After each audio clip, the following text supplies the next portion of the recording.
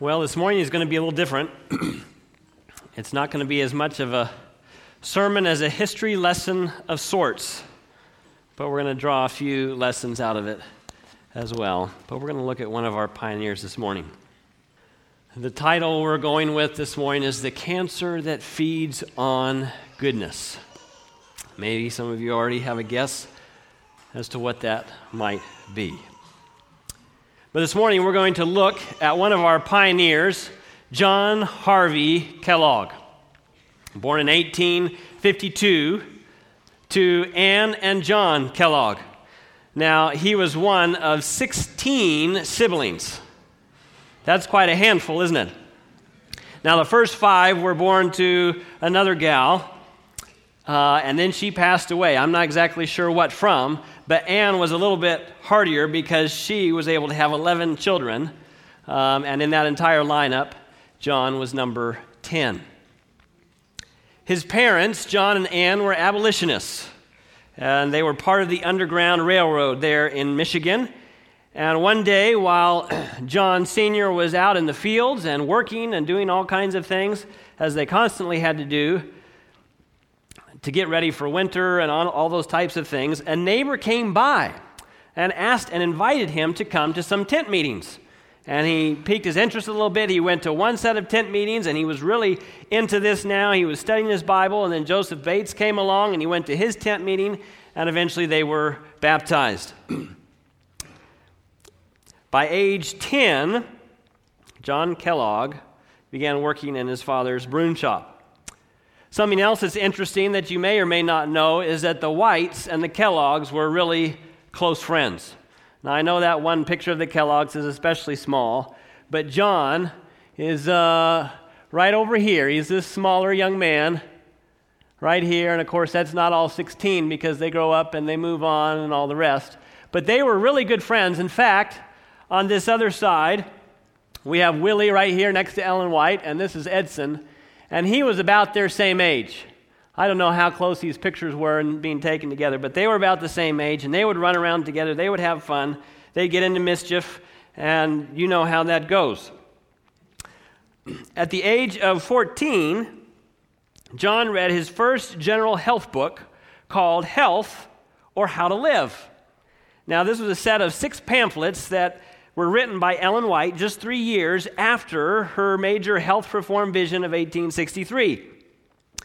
And it was a combination of what she had been shown, but also trying to get some support from the scientists of the day and people that had some credibility to support what she had been shown. And that's what was in these pamphlets. And so John Harvey Kellogg got these pamphlets. He was leafing through them at age 14, and he was so excited to learn about health and nutrition and lifestyle, health reform concepts. And he was particularly interested because he was a smaller young man, and his health wasn't the best. And he later quoted, he said, "It was the sweetest thing I'd ever heard, and I got hold of it, and I've tried to stick to it the best I could ever since." Also, that same year, at the age of 14, John saw the building of the Health Reform Institute. So we're in 1866, and that was in Battle Creek, Michigan. It was based on a vision Ellen White had in the previous year where she was shown our people should have an institution of their own, under their own control for the benefit of the disease and suffering among us. So that's what she was shown, and they responded with this Health Reform Institute. Now, later at age 21, James and Ellen White encouraged Edson and Willie, their own sons, but also John, who they also considered like a son, to attend the R.T. Trails Hygiene and Therapeutic College in New Jersey. Now, you may recall, and you may be wondering, hygiene and medical college? Well, hygiene was a pretty new thing back then. In fact, much of hygiene was not very well understood. The average life expectancy shows a little bit how poor the hygiene was at that time. 32 was the average age in 1800. Can you imagine? 32. It improved slightly. By 1850, it was 41. So I have still a good 5 years left. By 1900, it was 50. by 1950, 67, and today it's about 79. Now, I've heard that that's starting to go the other way. So maybe these principles are still needed today, and perhaps it's very relevant even today. A couple other things about hygiene and why people perhaps didn't live as long. Fruits and vegetables were largely avoided by many who believed that the deadly cholera epidemic of 1832 had been brought about by fruit. So we're just not going to touch it. We're going to leave it alone. Of course, there was the lack of refrigeration and unsanitary processing. And most people seldom took a bath. You're going to enjoy this one. Some authorities claim the average American of the 1830s never took a bath during their entire life. Johnny, your head stinks. Why don't you run down and jump in the creek? It's cold. There's ice on the creek. I'm going to wait till spring. Never took a bath their entire life. It's interesting when we look at some of these films of this time period, how they romanticize everything, don't they? Everything is pristine and everything is just nice and in its place, but that really wasn't the picture. Even as late as 1855, New York City had only 1,361 bathtubs for its almost 630,000 residents. That's not near enough bathtubs. In fact, one of our relatives, they live just outside of Knoxville. Marysville, is that where it is? And they live in a house that had one of the only bathtubs for a long time. It was a physician's home, and people would line up on Saturday nights to take a bath at the physician's home. Sanitation. I don't know if you can see here. This is actually a horse passed away on the street. These kids aren't paying it any mind. That's in New York City. Sewage was dumped on the streets along with trash since there was not a garbage collection system. It was not uncommon for dead animals to lie in the streets for weeks. Can you imagine that? It's no wonder Ellen White wanted the skirts to come up a little bit, because who wants it dragging through all of that? And then, of course, you add all of the things that the horses are leaving behind in the road, and then you have some nice dry days, and it gets trampled so thin that then it gets picked up in the wind and blown around. I mean, these were wonderful times. Hospitals. Here we have somebody covered in mice. If you did get sick, you certainly didn't want to go to a hospital, as it tended to be a death sentence, a place people went to die. And you'll pick up some of that in some of Ellen White's statements about hospitals, but you have to keep in mind the times in which she's referring to, right? Let's talk about that a little bit more. Bloodletting, giving of mercury, strychnine, which is extremely poisonous, but in that age it was thought that fever and vomiting and diarrhea were signs of recovery. If we can just get them to have diarrhea a little bit longer, if we can just take out a little bit more blood. In fact, I think it was our first president that passed away with some of these same techniques, and the headline read, "Top medical, not technology, but something, practices used, and still he didn't survive." And I wonder if they were the ones that in fact killed him. I don't know. Surgery was done without anesthesia, so you can imagine the challenge there. So speed was of the essence. It is said that the Army surgeons, the good ones in the Civil War, could lop off a leg in just 40 seconds. And here you have a crew of people holding down their friend so that they could do the deed. Aren't you glad you live in 2015? Since surgeons had no knowledge of germs, stop and think about that. No knowledge of germs or how infections spread. This was all very new, and it was all very theoretical, and they didn't know if that was even the case. They thought some of these people were crazy that suggested it. They did not feel it necessary to change aprons or knives or even wash their hands between surgeries. So I've just been digging in and working in this person over here, and I'll take this knife and I'll just wipe it off on my apron, and I'll dig into you over here. I'm sorry, ma'am, your husband didn't make it. We did everything we could. And they'd put it back in their cloth there and wrap it up, and away they'd go to the next. So hygiene was very important. This is one of the first places that that Kellogg went to school, the Bellevue Hospital Medical College in New York City, in New York. This was after the Hygiene Therapeutic College. And in fact, James and Ellen White loaned John $1,000 to attend school here. Now, in today's money, that's about $18,000. That's a chunk of change. But Ellen White was shown that the Lord had a very special work for John Kellogg. Didn't know what it was. She didn't know what it was. But she says, the Lord has a very special work for you, John, and they believed in him. While he was attending there and going through school, the Adventist Church asked him to be the editor of the Health Reformer, a publication. And he later renamed it Good Health, and he continued to be the editor of that magazine for life. And upon completion of college in 1875, he was a professor at Battle Creek Adventist College. Now that was in 1875. It just opened in 1874, so it was still a very new and fresh school, and here we had a very young, fresh college graduate as one of the professors. Now, just as a side note, in 1901, it moved to, does anyone know? Bering Springs, where it is today, and now we know it as Andrews University. That's right.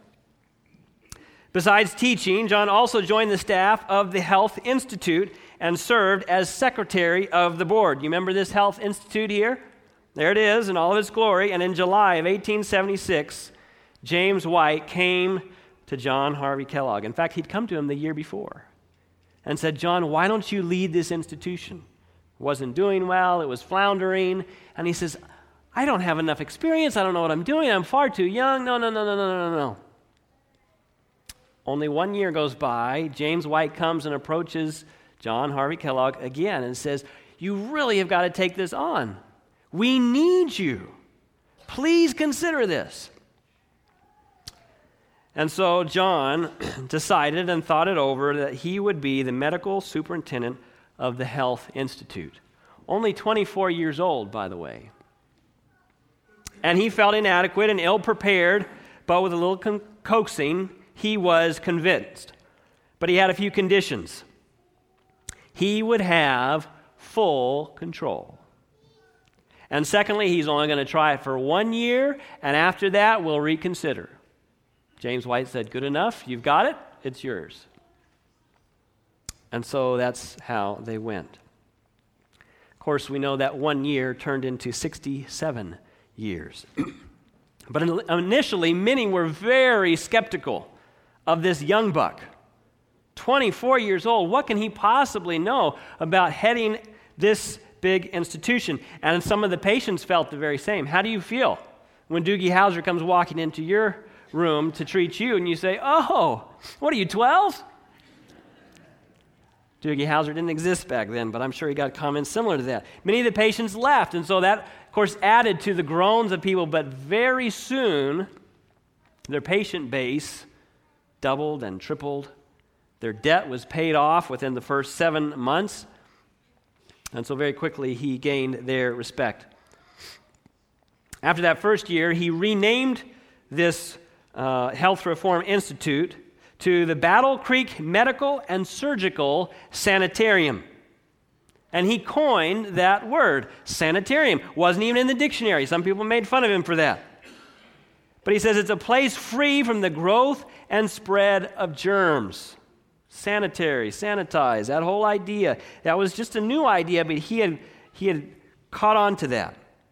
And he says it will mean a place where people can come to get well, but also, and probably more so, to stay well. We call that today preventative medicine. Oftentimes it was simply referred to, that instead of that long name, they just called it the SAN. And it thrived under his leadership. In just 1 year, or a year and a half, they decided to make plans, and they moved from this, I don't know if I want to say little house, but for a sanitarium it would be small, to this big building here, the Battle Creek Sanitarium, in 1878, very quickly. 100 years before the U.S. Air Force developed aerobics, John Kellogg prescribed such exercise for his patients, emphasizing walking and cycling and swimming. He claimed he could stay 5 years ahead of modern science. So here they are doing breathing exercises at the Battle Creek Sanitarium. Now, if he was questioned, now how can you stay 5 years ahead of the most modern medical science? And he would say very plainly, it's quite easy. When these new physicians come out with a theory, I can know immediately if it's right or not, just from the writings of Ellen White and her health vision. If it falls in line with that body of knowledge, we accept it and we start using it right away. But if it does not, we just don't touch it. We leave it alone. And so while all these other places were kind of groping their way along, wondering, is this germ theory, is that theory about aerobics, is this theory about swimming, is this all the thing to do, he knew straight away from the gift of prophecy and moved forward and said he always had a 5-year start on the rest. This also meant that he kept a really good relationship with his second mother, if you will, Ellen White. In fact, they wrote more letters to each other outside of immediate family. The only one exception was S.N. Haskell received more letters from Sister White, but the next in line was John Harvey Kellogg. I would say he was a pretty smart guy to be able to be in communication with her and to seek her counsel. And so we have other inventions that he made, a lot of exercise equipment, we have hydrotherapy, all kinds of things. Some things he got ridiculed for, but a lot of it largely was helpful. Now these pictures are from a little bit later. In fact, this is a sanitarium that was built many years later, but he liked to take the patients outside to be able to get sunlight.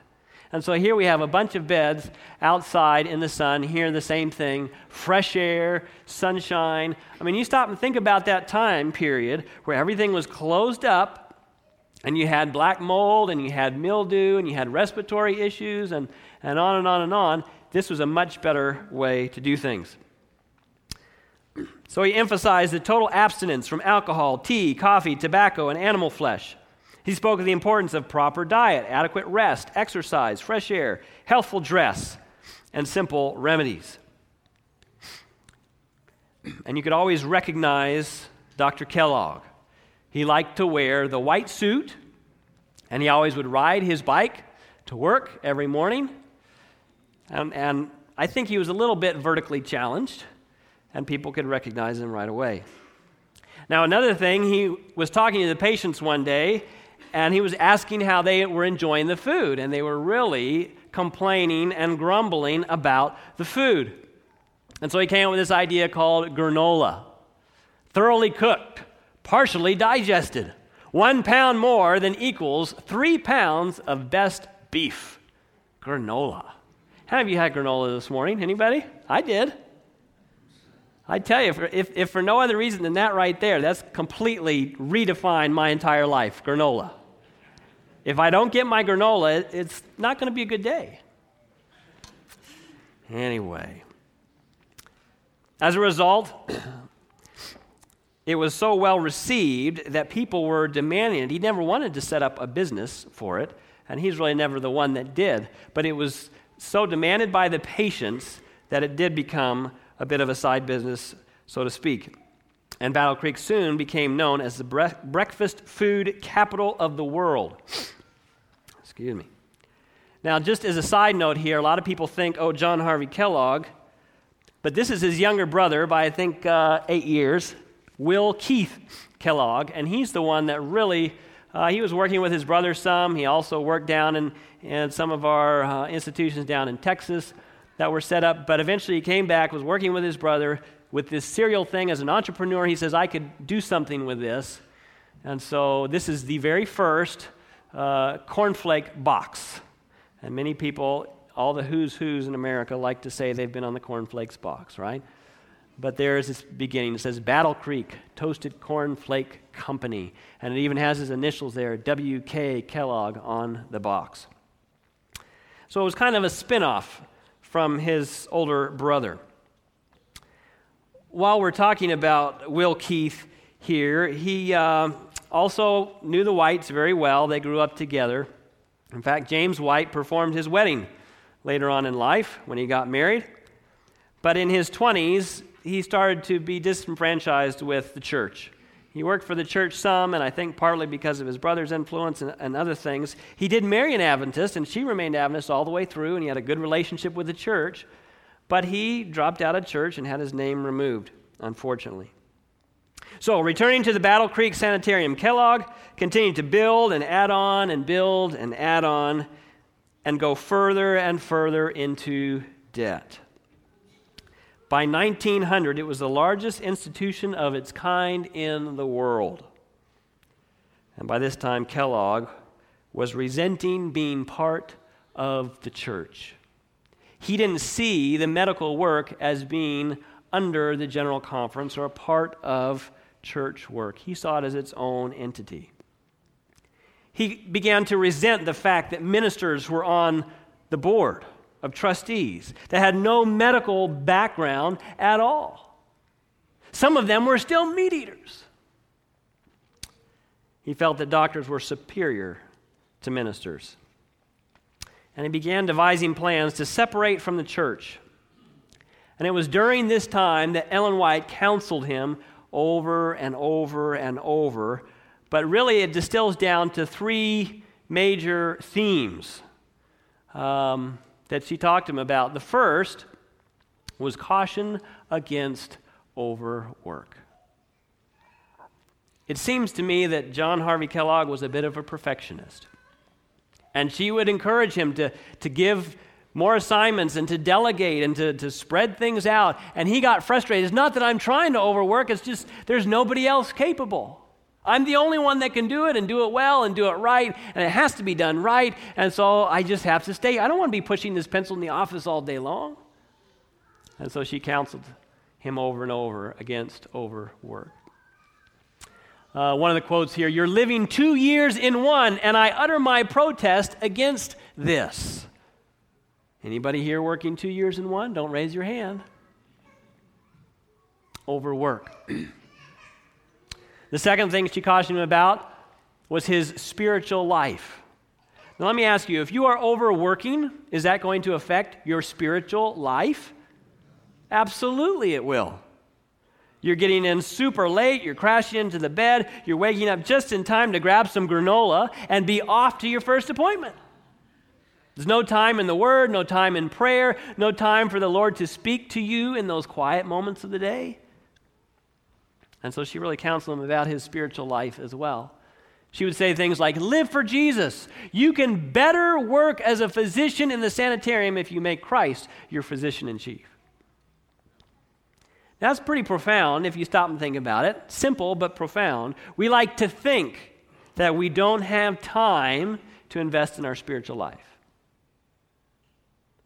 But the reality is, when we invest in our spiritual life, God's going to make everything else go smooth. He's going to give us wisdom to know how to handle the situations, help us navigate, prioritize.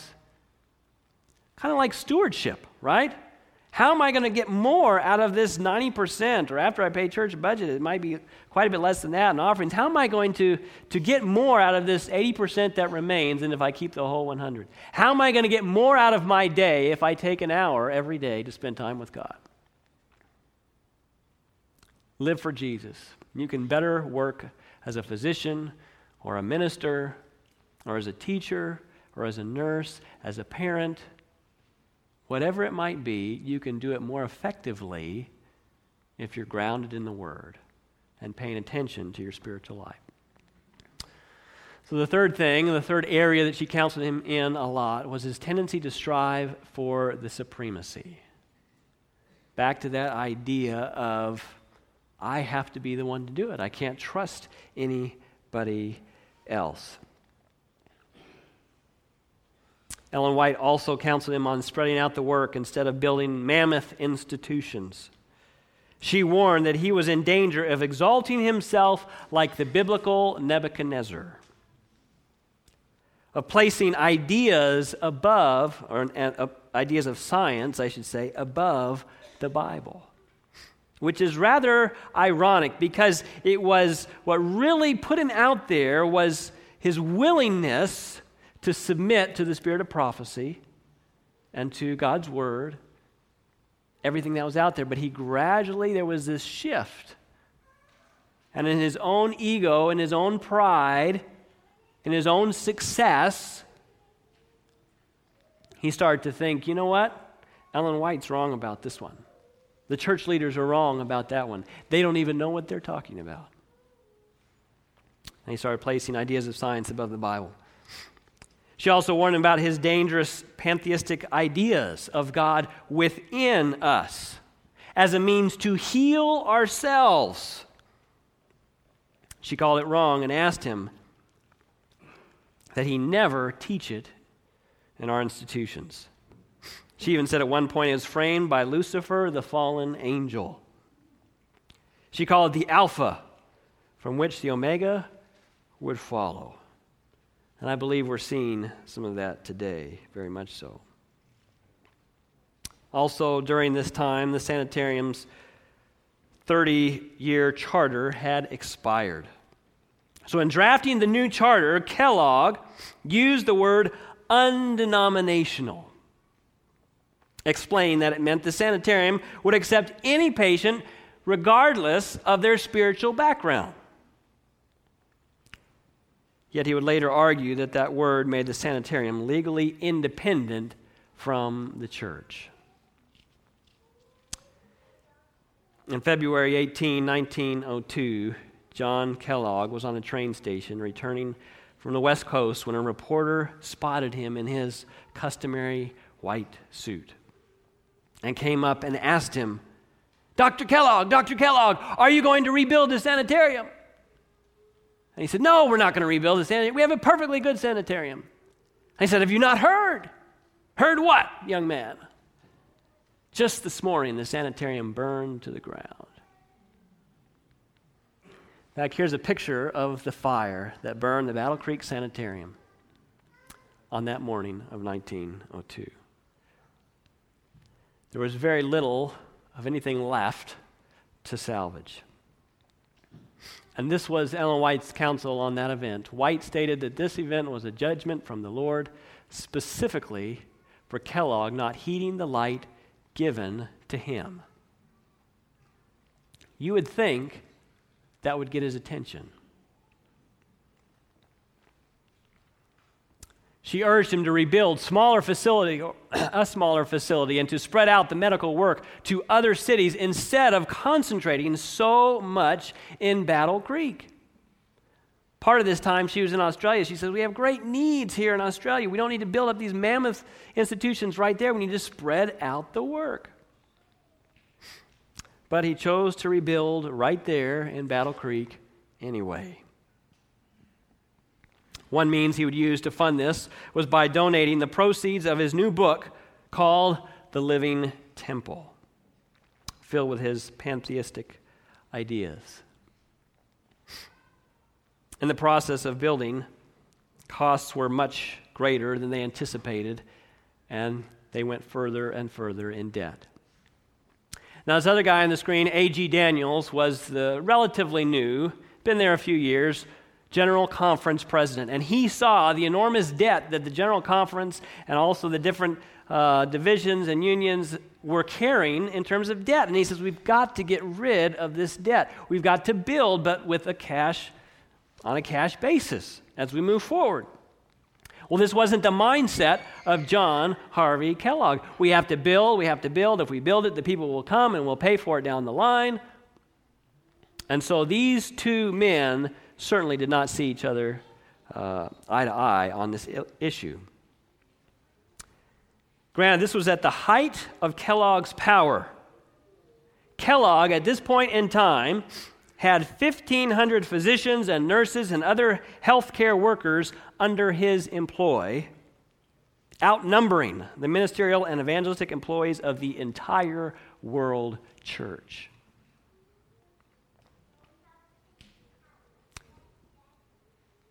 Upon filling the post, I guess I already talked about that. So while these two were on a trip to the European General Conference session in England, Kellogg was proposing his idea of building a sanitarium there. And they were talking numbers, and they were talking property and how it would work and all these different things. And it became very clear that this would require the people there to assume a debt of $25,000. Daniel says, we can't do that. We just have to stop. We cannot continue to do this. And Kellogg became more and more upset and outraged that this story here just really blows my mind. He physically took A.G. Daniels and shoved him into a wash closet or broom closet or something, locked the door behind him, and gave him a tongue lashing for almost 2 hours. To which A.G. Daniels continued to be polite, to my understanding, and respond, I'm sorry, John, but we can't do that. We have to be faithful to the people that are here. We can't strap them with that amount of debt. And finally, after almost 2 hours, John Harvey Kellogg left in a huff and returned back to America.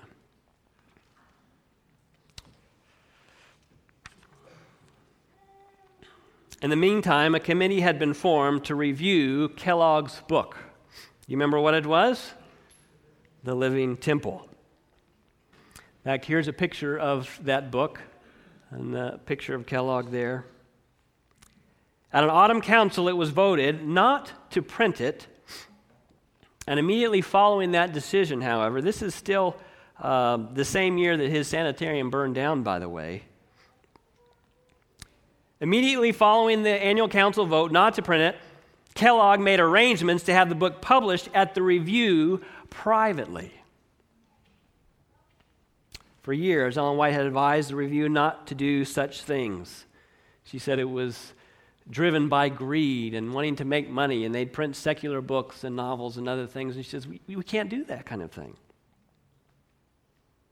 And on December 29, 1902, with the lead plates ready to print Kellogg's book,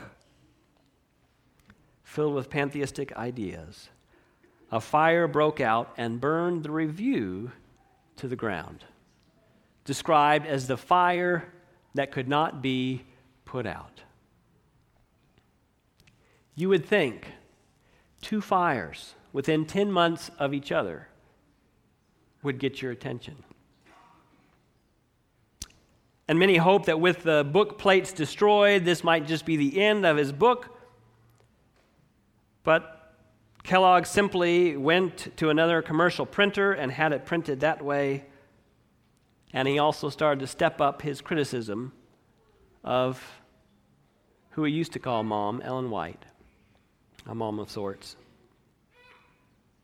It was that fire of the Review that led to the relocation of the Review and Herald Publishing House and the General Conference to the outskirts of Washington, D.C.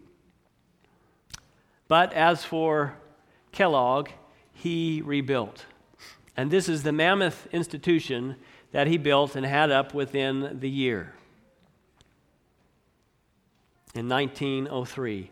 So it's not only this big building going across here, but it's every one of these wings here. This place is huge.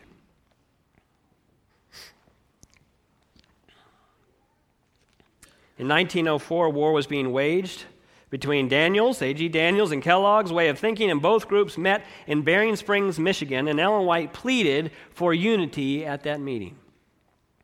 And there was a spirit of repentance that came over some. And Elder Prescott asked for forgiveness for wrongs and for things that he had said or attitudes that he had held.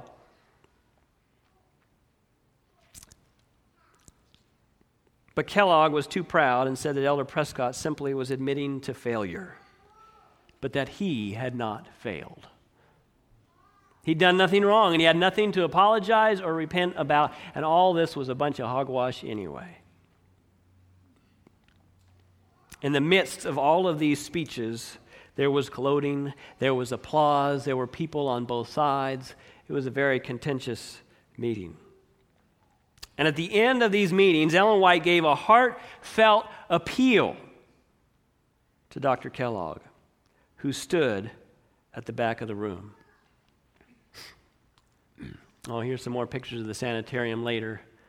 The dining room, the ballroom at Battle Creek Sanitarium.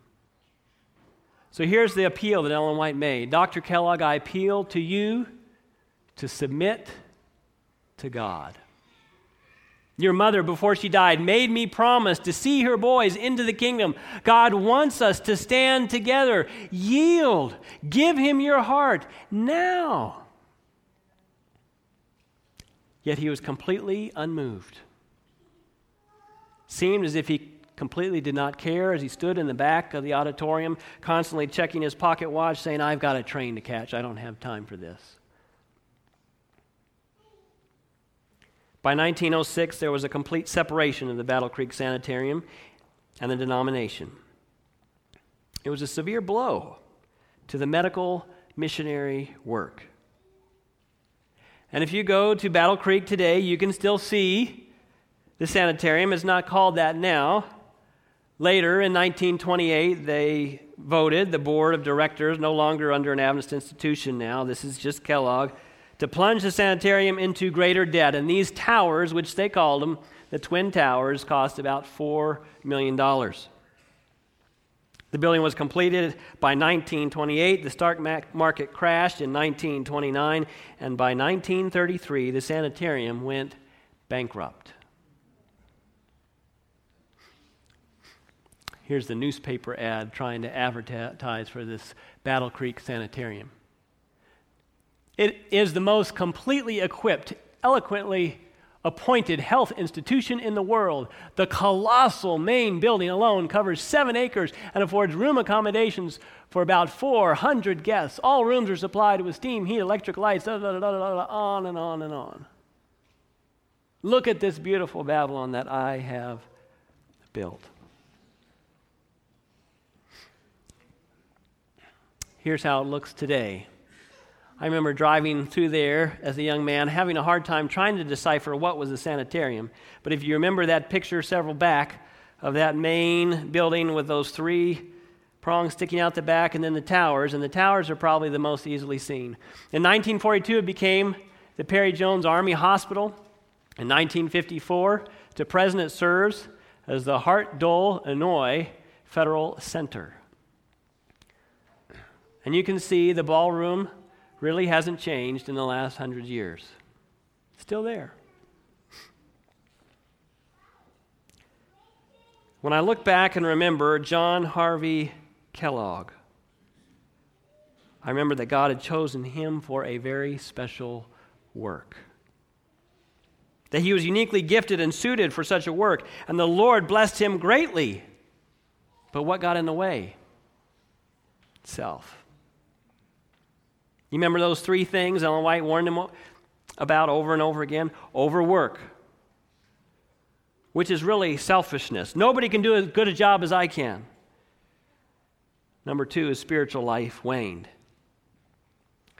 Probably much from the overwork and not giving God time. And thirdly, constant seeking after power and supremacy.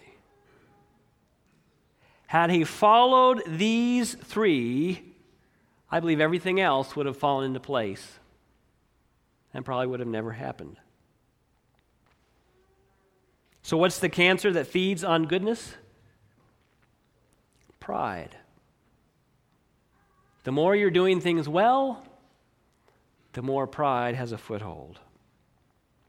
Pantheism, even at the heart, is based on pride, isn't it? The power to overcome, to get well, to do all things is in me, the God within. Thank you, Gary, for our scripture reading today. How much better to get wisdom than gold, and to get understanding is to be chosen rather than silver.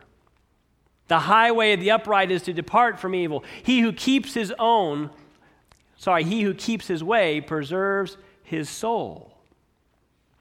Pride goes before destruction, and a haughty spirit before a fall, as in an embarrassing fall. Better to be of a humble spirit with the lowly than to divide the spoil with the proud. He who heeds the word wisely will find good. And whoever trusts in the Lord, happy is he. I think of this quote of Ellen White. She says, Dr. Kellogg has at times taken strong measures and has been firm and determined in the accomplishments of his purposes. He has an abominable will to carry through whatever he undertakes. Otherwise, he would not now be standing on the high platform he has honorably reached.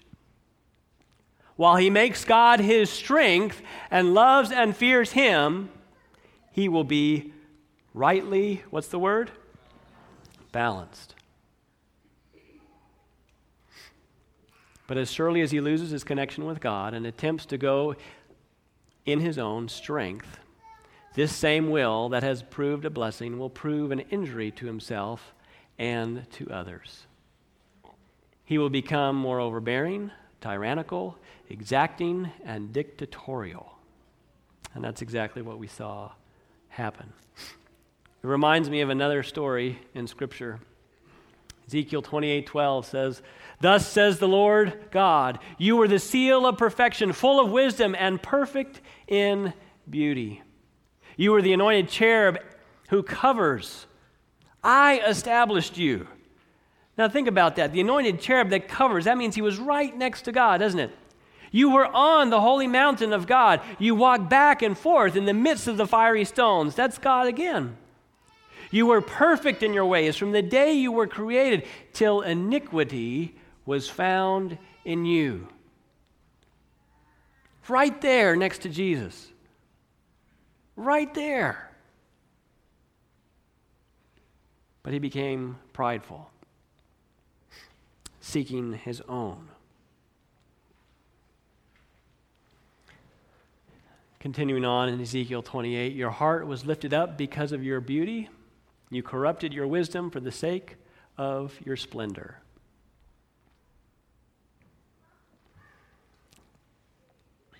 It is the same battle for supremacy. Isaiah 14 says, "How you are fallen from heaven, O Lucifer, son of the morning. For you have said in your heart, I will ascend into heaven. I will exalt my throne above the stars of God. I will also sit on the mount of the congregation on the farthest sides of the north. I will ascend above the heights of the clouds. I will be like the Most High." Patriarchs and Prophets, that very first chapter describes Lucifer with these words: not content, covet, power, spiritual resistance, pride, supremacy, envy, entitled, spirit of dissatisfaction, injustice to himself, assert his liberty. All of those further go to describe what Lucifer was feeling. And some of these quotes are amazing to me. In great mercy, according to his divine character, God bore long with Lucifer. So imagine the scene. Lucifer thinks that he deserves to be in that spot that Jesus is in. Why is he there? Why isn't it Trinity? Why isn't it quadrity? How come I can't be in there? It's not fair. My rights. You can't trust him. You don't know what they're really up to. In fact, I have been back there. I can pull behind the curtain and show you what's behind the curtain. Let me tell you what it's really like, this Trinity of yours. And in the midst of that kind of talk, behind God's back, God bore long with Lucifer. What does that tell us about God? In his great mercy, he bore long. Another one, Lucifer was convinced that he was in the wrong. He was convinced. He knew that he'd messed up. He knew that he'd made a poor choice.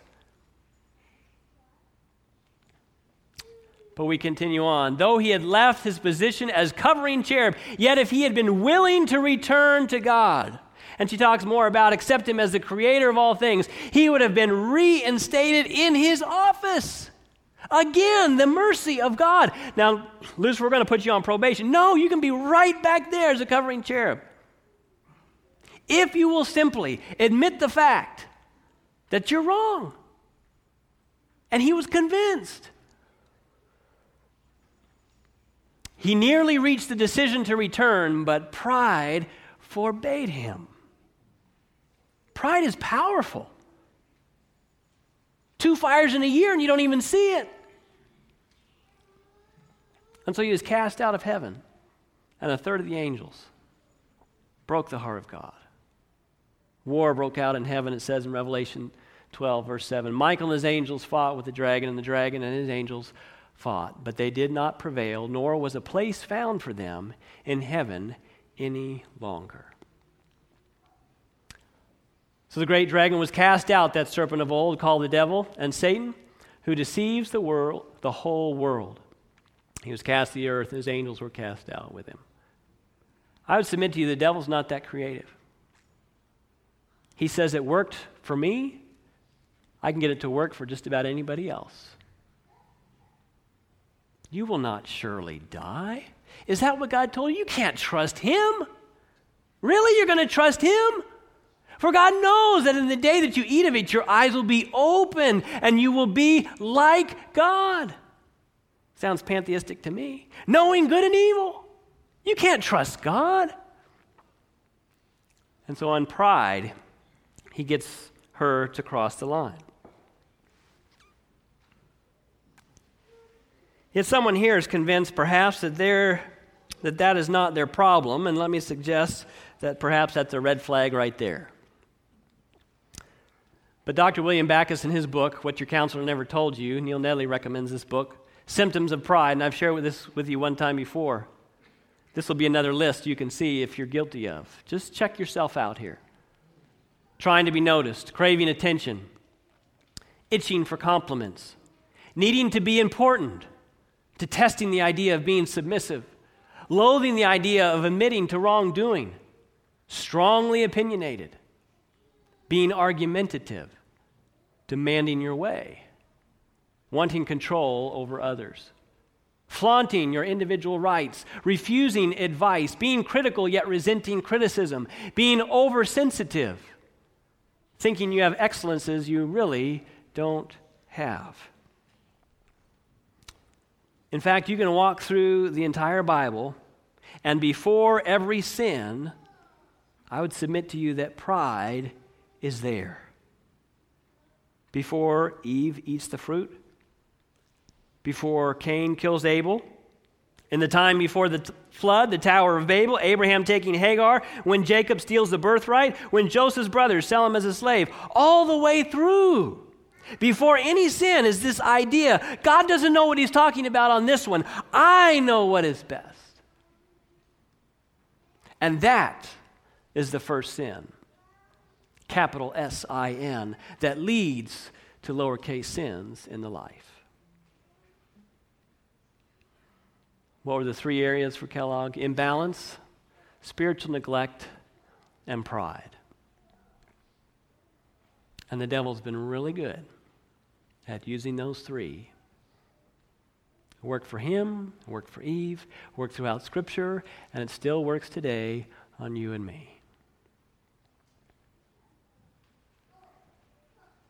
But what does Proverbs remind us? Pride goes before destruction, the haughty spirit before a fall.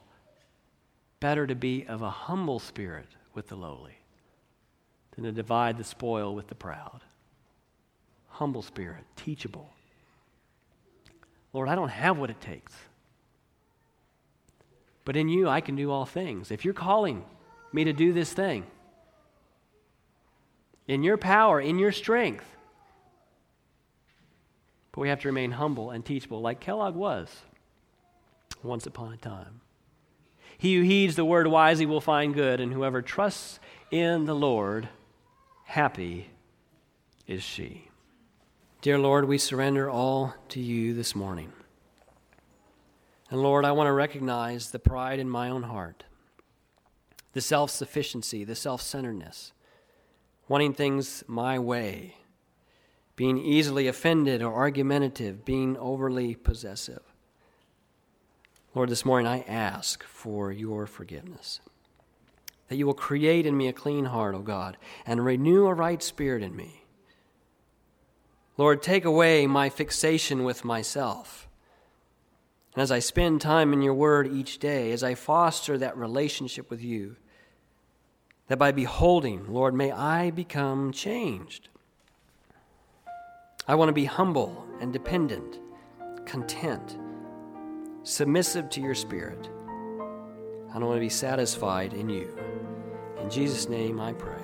Amen. This media was brought to you by Audioverse, a website dedicated to spreading God's Word through free sermon audio and much more. If you would like to know more about Audioverse, or if you would like to listen to more sermons, please visit www.audioverse.org.